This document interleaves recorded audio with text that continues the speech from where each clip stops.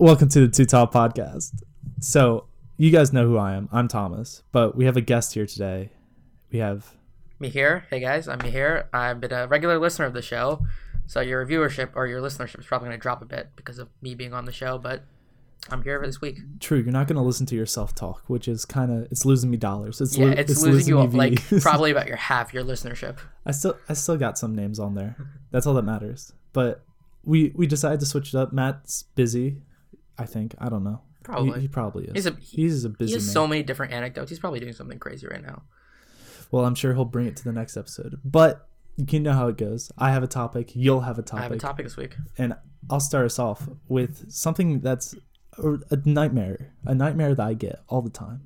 When, you're like, go to the bathroom and like the idea of your phone falling out of your pocket and falling in the toilet. Or you're walking down the street with your phone in hand and it just rained and there's one puddle like an inch by an inch and you're afraid that you're going to drop your phone in that puddle. And it made me think, what happens when your phone hits water? So, ground zero, second zero. The phone hits the water and first thing the phone gets is it gets wet. It gets really wet and that's not good. And let me explain why. All right. So, a wet phone means wet electronics, and wet electronics means short circuits and corrosion. Now, short circuits, some tech. So do you know what a short circuit is? Usually it's when the wires, basically if you have a normal circuit and the wires don't they connect before they're supposed to normally. It's called a short circuit because since wires cross or since water has ions normally in it, it creates a faster connection, which devices aren't prepared for, and that will cause things to short circuit. Right. So ions in water equal plus phone electronics equal a bad time. Of course. You forgot at ground zero, second zero, you forgot that you get a heart attack too. When you also start dying and you start thinking of worse scenarios. So first step, obviously, dry everything you can. Mm-hmm.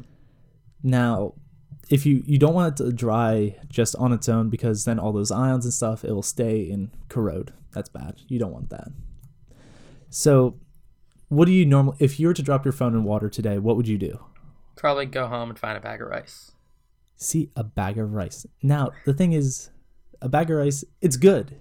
It absorbs moisture in the air. Like if you have an uncooked bag of rice and you leave it somewhere and it's really musty, like throw an uncooked bag of rice in a gym. Yeah. That'll get cooked up real quick.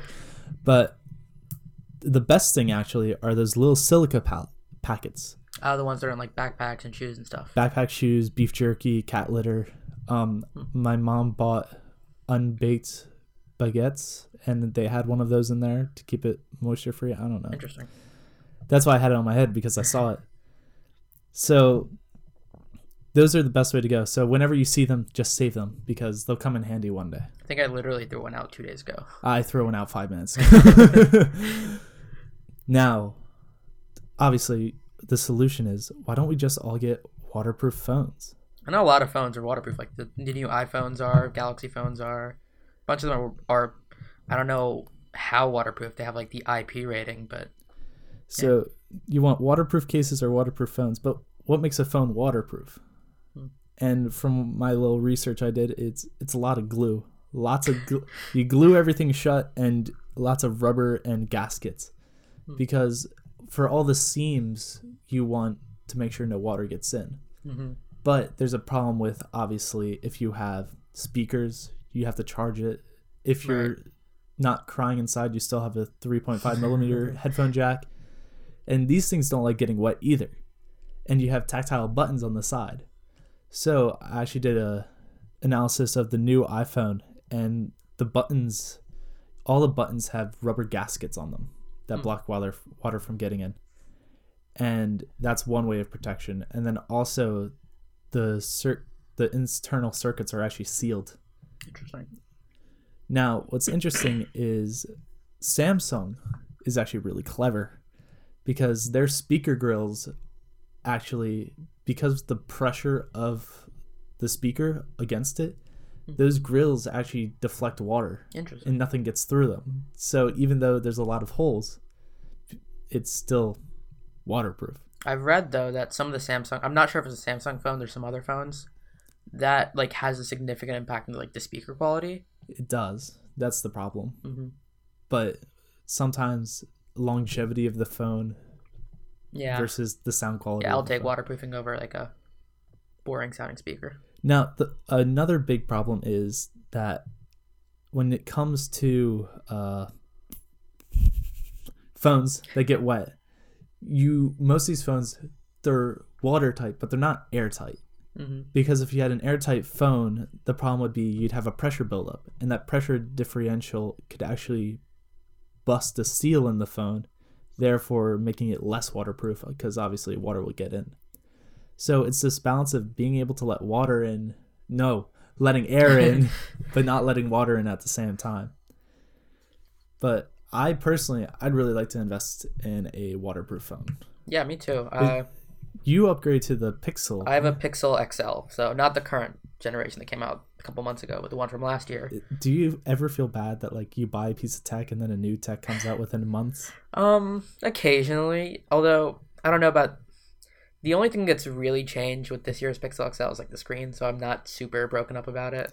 Oh yeah, it's not that bad. Yeah, it could be worse. Mm-hmm. But I've definitely noticed like a rising trend in waterproofing of phones, and I'm disappointed that mine currently is not waterproofed. Now, I have an iPhone SE, and that's not waterproof right. at all. Now, I've had traumatic water experiences. Now, the first thing you should do, I should have said this earlier, when your phone hits water, turn it off. Right. Because the thing that breaks is the short circuiting, and if there's no power going through your phone because it's off, you're safe. Mm-hmm.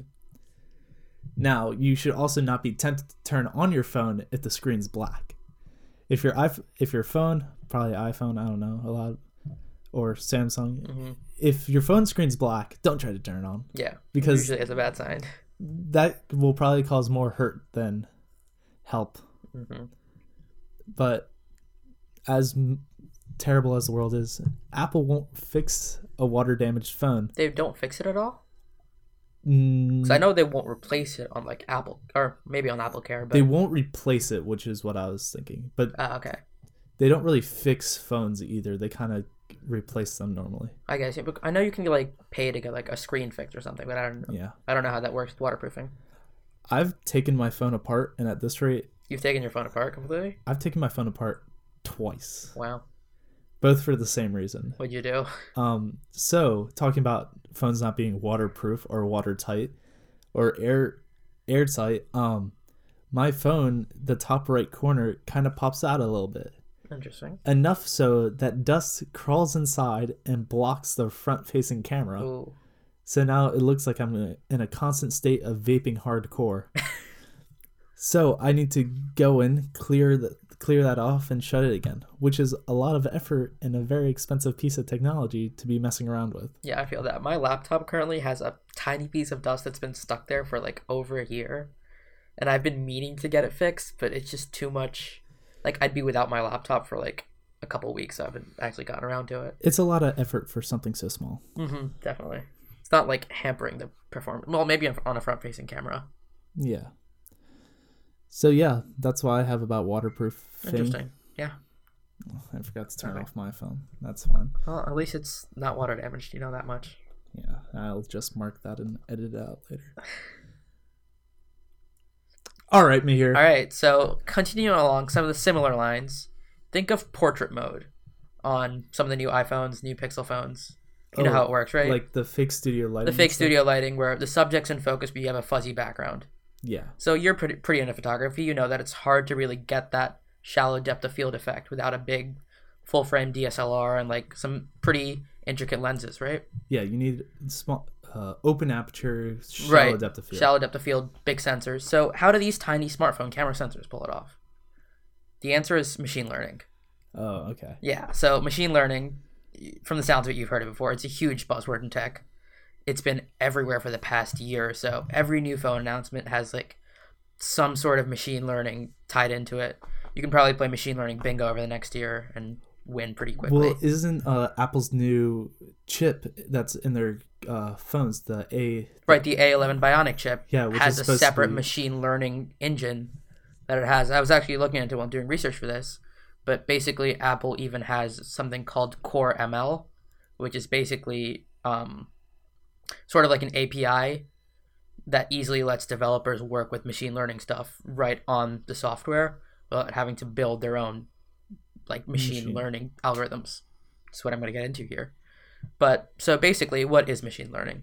So at its core, machine learning machine learning algorithms allow computers to learn new things without explicitly being taught or programmed those things, right? So if you think of artificial intelligence, most artificial intelligence depends heavily on machine learning. Okay, I was gonna think, aren't those similar, like almost the same thing? Like you need one for the other? Right, so machine learning is what allows artificial intelligence to make decisions in many cases.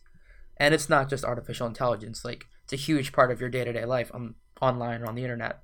If you think Google search results, machine learning is what determines the order to serve those results in so that it's better for you. If you've noticed, just throughout our lifetime, since you first started Googling stuff to now, results are much easier to find within like the top 3 or 4 than before. That like fit your needs. Mm-hmm. Yeah, exactly. Based on what you're looking for. Yeah. So that's a great way to see that. Also, you have spam filters and face recognition and like say Facebook pictures, or like in your Photos app, it identifies who's who and you can easily search and tag people. It's software based too, because I know Facebook now will identify faces of people, and that's obviously not a computer, that's software. Right, so that software based stuff is what uses machine learning. So how do machine learning algorithms work really?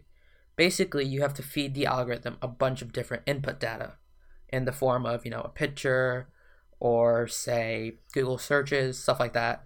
And then you get your output data, which is the person's face being tagged or the Google search results in a certain order. And basically what machine learning does is it searches through these input and output sets and tries to find trends in this data. And then based on those trends, it learns and tries to make predictions about what to use going forward and how to find outputs going forward. That makes, when I visualize that, I think of like if an iPhone had eyes, like someone holding the eyes open as a bunch of pictures and like exactly. videos went by. It's like you will understand all of these. I don't know if you've ever seen the show Chuck. It's yeah. But like basically he's just like sat in front of a giant computer screen with millions of images flashed in front of his brain, and he becomes a living computer that can recognize those images. Are you a robot? Basically. So that's sort of the basics of how it works, and let's do a quick real world example of how a machine learning algorithm works. So what's the first thing you do when you're trying to buy something new on Amazon? I Google something vague. I mean, okay, let me rephrase that. When you find an item on Amazon you want to purchase, you go to the Amazon page. What's the first thing you look at on the page? Probably the price or the name. Price, name, what else? Description. Keep going. Pictures of it. Okay, so say you want to buy that specific product at that price. Yeah. I'm talking reviews. Yeah. Yeah, that's a big part of it, right? I should probably look at reviews more. There you go. So usually the reviews range from 1 to 5 stars, so you try to look at both, but the way we try to focus on the 1-star reviews to see what the problems are with the products. Exactly. Right? So let's start with, say, product A. All right, and say this product has only a couple 1-star reviews that deal with stuff, say, like the product arrived broken, it arrived late, or say, like the coloring was off a little bit. Nothing super major, just some minor cosmetic issues. All right, so say you buy this product, it turns out fine, and basically the 1-star reviews didn't really have too much of an effect on your product experience then, right? Yeah, no. So, all right, you go to product B. Product B's 1-star reviews say that the quality of the product isn't that great, it falls apart quickly, it stops working after 2 months, overall it doesn't really live up to the description that was on the product page. Say you buy that one as well, and it lets you down after 2 months, it breaks, it doesn't work as advertised, something like that. So here you can see that the 1-star reviews really do affect your product experience. Right, because that shows the most negatives. So now you've done this hundreds of times, probably been buying stuff on Amazon, on eBay, wherever. Now, say I give you a product and you look at the reviews, and they're like the one I just mentioned with product B, where the quality isn't super great, it tends to fall apart after a while, it stops working in 2 months, say a year. Would you buy this product? No, because I've experienced something like that. Right. So that's sort of the way that the machine learning algorithms work. It starts with the input data, which is the reviews in this case, your output data is your product experience. And then it connects the cosmetic, say, 1-star reviews to a decent product experience, whereas it connects the quality 1-star reviews to a bad product experience. So by identifying that trend, it does that hundreds and thousands of times, and then going forward the next time, just like you did, when you give it a certain amount of reviews with certain different areas about, say, quality or if it arrived broken or not, cosmetic stuff, it knows how to make a decision based on what it's experienced before. So I'm learning myself by Yeah, exactly. doing reviews. So the way that machine learning works is kind of similar to the way that we humans learn. And so there are a couple of different techniques about how machine learning algorithms actually work and actually predict the data. And one of these methods is called neural networks. I assume you've heard that before. Yeah.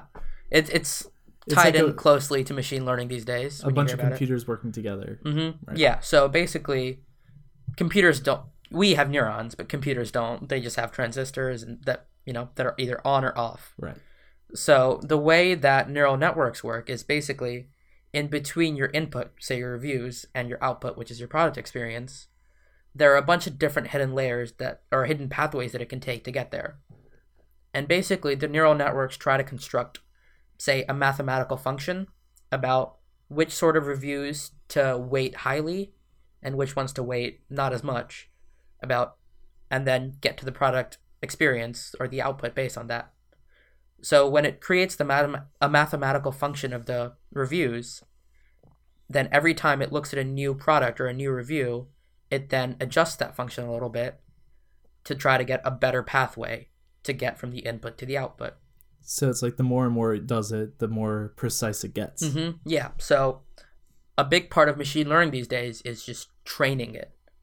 And so you have to make hundreds and thousands of data sets to train these machine learning algorithms to then accurately predict the data.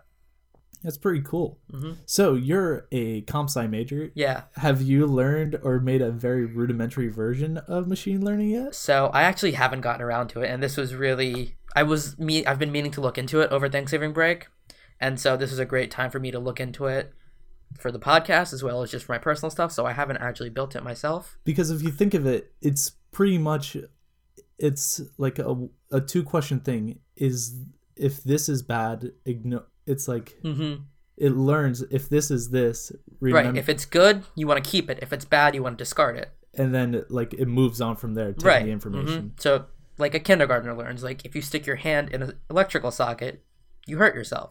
So you try not to do that again. Whereas if you stick your hand in a piece of chocolate and then eat that chocolate, you get a good reward. Or it's like, think if you had numbers 1 through 10 and you wanted a computer to find the highest number, and it's in a random order. It's like, is this new number higher than the last one? Right. And if it is, keep that number and then keep going up like that. Right. That's a basic learning algorithm. And I guess you could do that with ratings on exactly Amazon. Mm-hmm. And so basically you have to a big part of this is that these still need guidance about what to learn. And you can't just pile in a bunch of reviews or ratings from Amazon and say, all right, should I buy this or not? You have to teach it about, which ratings to rate highly, which ratings are more trustworthy, which aren't as much. Some that are, say, in broken or bad English might be a fake rating from some fake Chinese rating site or whatever. So you have to also account for stuff like that might not necessarily be as easy to spot. So there are, like I said, with neural networks, there are a couple other ways that machine learning algorithms work, such as I don't know if you ever heard of regression, but it's a big part of statistics, in that basically it starts by predicting a function for the inputs and the output, and then based on the percent error between the predicted output and the real output, it then modifies that function to get to a much better, much more accurate prediction. And there's also another one called clustering, which is just basically breaking down your big input sets into smaller, more meaningful collections, such as separating customers by their buying patterns. So that's another way that basically these are the ways that machine learning algorithms take input data such as reviews, such as Google search results, they break it up piece by piece, and then they finally figure out, based on what I've learned before, what do I think now is the best outcome for this data. So that's really how machine learning algorithms work. I guess it's like if you gave a computer a bunch of random color M&Ms and then told them all to mix them all with the similar color. Mm-hmm. It's like faces, like match all the faces together, right. Match all that. Mm-hmm. Of course, a little bit more than 5 colors of M&M. Right. And an important point of this is that you can't just give it like a random pattern too. So like if you just say, like the noise, random noise on say like a TV, when you're not tuned to the right frequency, it's just gonna be all static. And if you try to make say like Facebook try to identify faces in that, it's not gonna get anything, or it's gonna try and fail miserably. You have to give it faces to learn from. Right. So a big part of this is you have to feed it stuff where there's actually patterns to work with, and then once you find those patterns, you can then deal with stuff and actually predict from there. Which is interesting. I think this goes into a current thing in modern day culture, which is the controversy of if you type in brassiere or bra into iPhone's image albums, it will bring up pictures of girls' chests. Interesting. But you can do that with similar things. Like if I type in cat, it will find all the pictures of cats on my phone. Yeah. Even though I've never made an album of cats or specifically said that's a cat in this photo.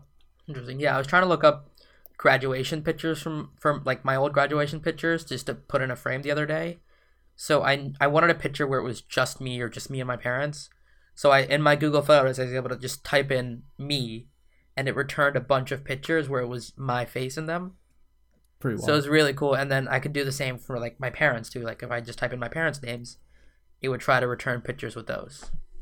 Now, what's interesting though, I forgot what I was going to say. I was going to say, so they know your face. Right. And they know my face. Now, you have a brother and I have a brother. Yeah. And sometimes I'll get mistaken for my brother. That happens to me too. Does that happen to you? Mm-hmm. All right. I never get mixed up with someone that's far off. It's normally someone related. I don't get like a stranger. Like no one, my phone doesn't mistake me as Matt Berg. Right. Or someone. Mm-hmm. So, I mean, you've seen it fail. Like if you've seen on Facebook where sometimes if it's just a picture, you get an option like tag this person as. And it's a bush. Yeah. So it definitely fails sometimes, but it's every time it fails, and you'd say, nope, that's not right. It keeps learning from that. And like say, with Face ID on the new iPhones, basically you can put your face up there, and if it doesn't unlock, and then you wait a while and it doesn't unlock, you then type in your passcode. It then stores a picture of that face that tried to unlock it, and then I think it builds upon that in its machine learning database.